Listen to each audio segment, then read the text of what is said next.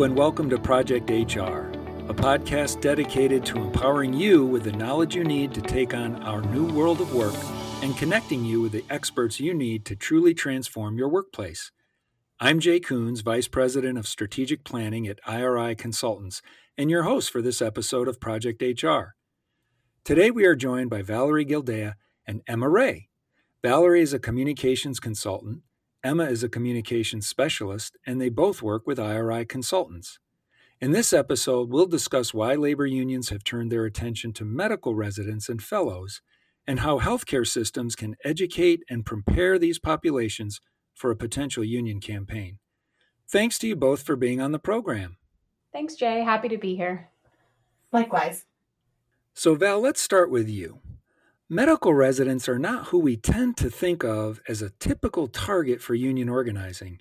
Is this a relatively new push by unions?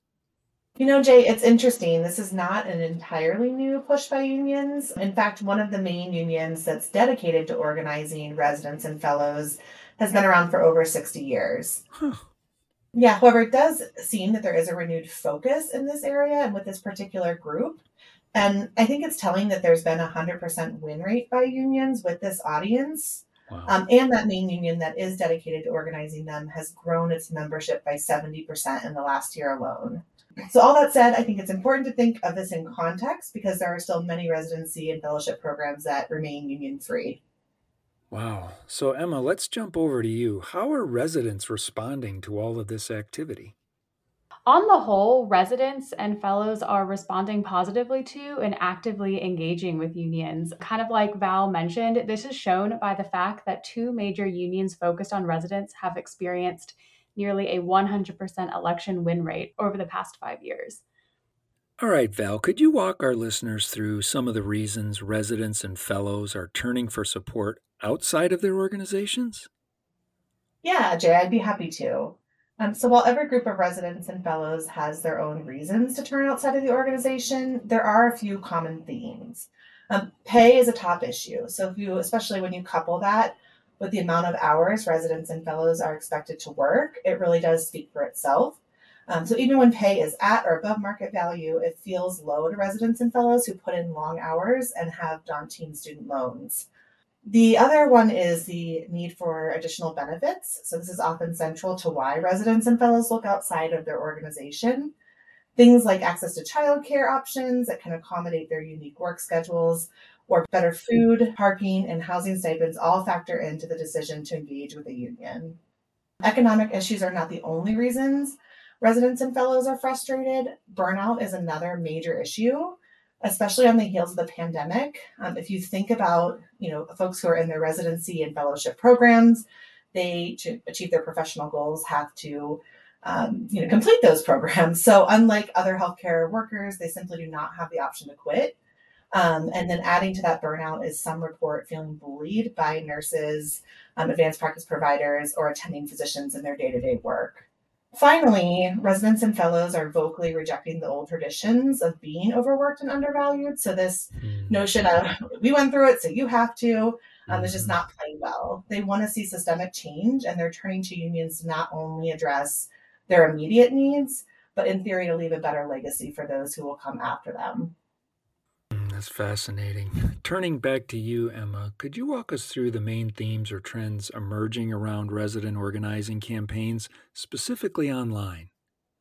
Yeah, absolutely. And I think discussing, online tools and social media and digital is really relevant considering the rise of social media in the last few years. So again, in the last few years, resident unions have been leveraging social media and digital tools to address specific grievances. Kind of like Val said, this includes concerns about compensation and pay, working hours and conditions, pandemic burnout, and mental health. But they're also using digital platforms to bring awareness to other causes like the desire to reshape medical education and address social justice issues that affect healthcare. Since 2020 specifically, platforms online, including Facebook, X, Instagram, YouTube, and Reddit, have become an epicenter for conversation for resident unions, including their members and their supporters. That's really interesting.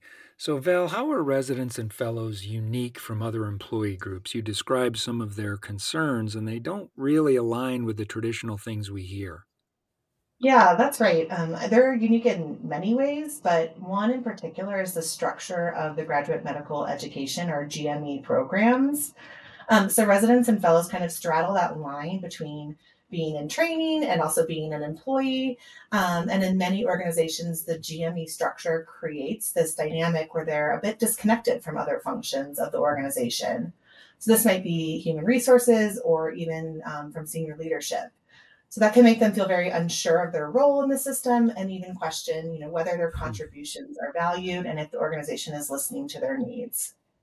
So, Emma, how are resident organizing campaigns using social media to amplify their efforts? Yeah, great question. Again, talking about, the importance of social media right now. So these resident unions are leveraging existing platforms like X and Instagram. And when I say existing platforms, I just mean those platforms that have been around for a while, Facebook, Instagram, Mm-hmm. X, which was formerly known as Twitter. And then emerging platforms like TikTok. I mean, that's the biggest one right now. I think everyone's heard of, whether you use it or not. So they're using these platforms to build momentum online, and they're even often utilizing influencers in their campaigns, whether that be celebrities or elected officials, to help Wow. build credibility within their cause. And Hmm. so by doing this, unions are using social media to create what's essentially an echo chamber to amplify their message, as well as messages from other unions. So you can see this when one union shares a post from another union to their own channel, for example. And this is an area that many employers are hesitant to jump in, but it's important to remember that residents are already there. They're already active on social media, and they're doing so to put pressure on their employers. So that's why it's important for organizations to take action and not turn a blind eye, and to recognize the importance and influence of social media. Yeah, that's so true. That's so true. So, Val, what are some of the things an organization can do to engage their residents and fellows before all of this stuff starts to get out of control? Yeah, so one of the things that I heard Emma say is taking a really proactive approach, and I agree with that. So, being very proactive to make sure residents and fellows feel respected, valued, and heard. And we have a few tips for GME programs on how to do this. So, throwing out the notion, as I think both Emma and I have discussed, of this is how it's always been done, right? So, it's time to recognize that today's workforce wants more flexibility, a healthier work life balance, and a greater voice in the decisions that impact their lives. And then, as part of that greater voice, transparency is key. So, asking for feedback and engaging them in changes Mm-hmm. that impact their Mm-hmm. work is Mm-hmm. paramount, right? And then also closing the loop. So, once the change is made, sharing what the change was, how you arrived at the decision, and how their feedback was factored into it. But you can't do that if you don't have two-way communication channels established. So making sure that there are established forums to share back and forth with your residents and fellows is key to the success. And then, of course, celebrating wins. So residents and fellowship programs are filled with bright individuals who, are doing wonderful work and making programs great. So making sure to recognize, appreciate, and celebrating that work is key. And then finally, one other piece that is really important. I talked about, how GME programs are kind of disconnected. So building or strengthening the connection between the GME program and HR. So every Mm. employee, whether, it's a more traditional type of employee or a resident and fellow, deserves to have an HR resource that they feel comfortable going to ask benefits questions or share a concern they may have. Those are such good practical tips, not only for residents and fellows, but for almost all employees. This next question I want to ask both of you, and Emma, if you could answer first. How does IRI help an organization become more proactive about union organizing and protecting their residents?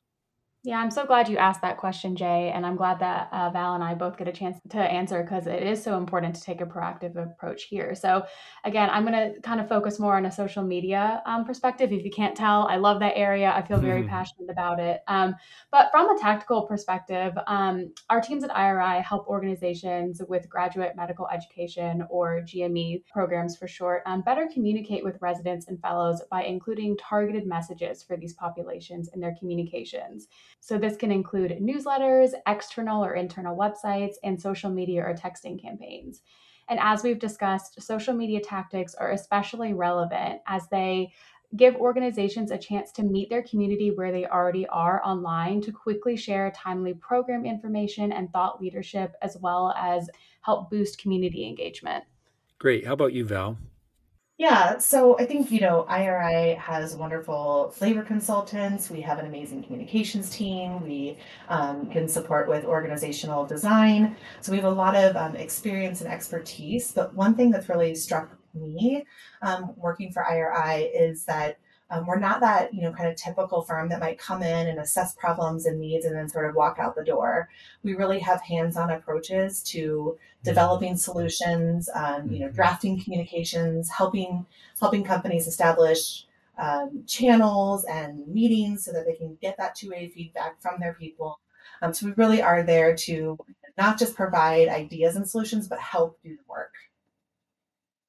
Wow, that's just terrific. This is an absolutely fascinating topic. I think I could talk to you two for another 2 hours, but Emma, maybe I'll close it off with you. For those who are interested in learning more about this topic, where should they go? So we recently published an in-depth article titled "Why Residents and Fellows Have Been Organizing," which again takes an even deeper dive into this really relevant and interesting topic. So you can find that on our blog at iriconsultants.com. And of course, listeners can always reach out to me as well at jkuhns, that's the letter J, KUHNS, at iriconsultants.com. Emma, Valerie, thanks for joining us today on this week's episode of Project HR. Thank you for having us. And to our listeners, once again, thank you for tuning in. Want to learn more? Check out the blog Emma referenced, Why Residents and Fellows Have Been Organizing. That's at iriconsultants.com/blog. And don't forget to subscribe to Project HR. And as always, we'd love for you to drop us a line or leave us a review wherever you get your content. That's all for this episode of Project HR. Let's make it a great day at work.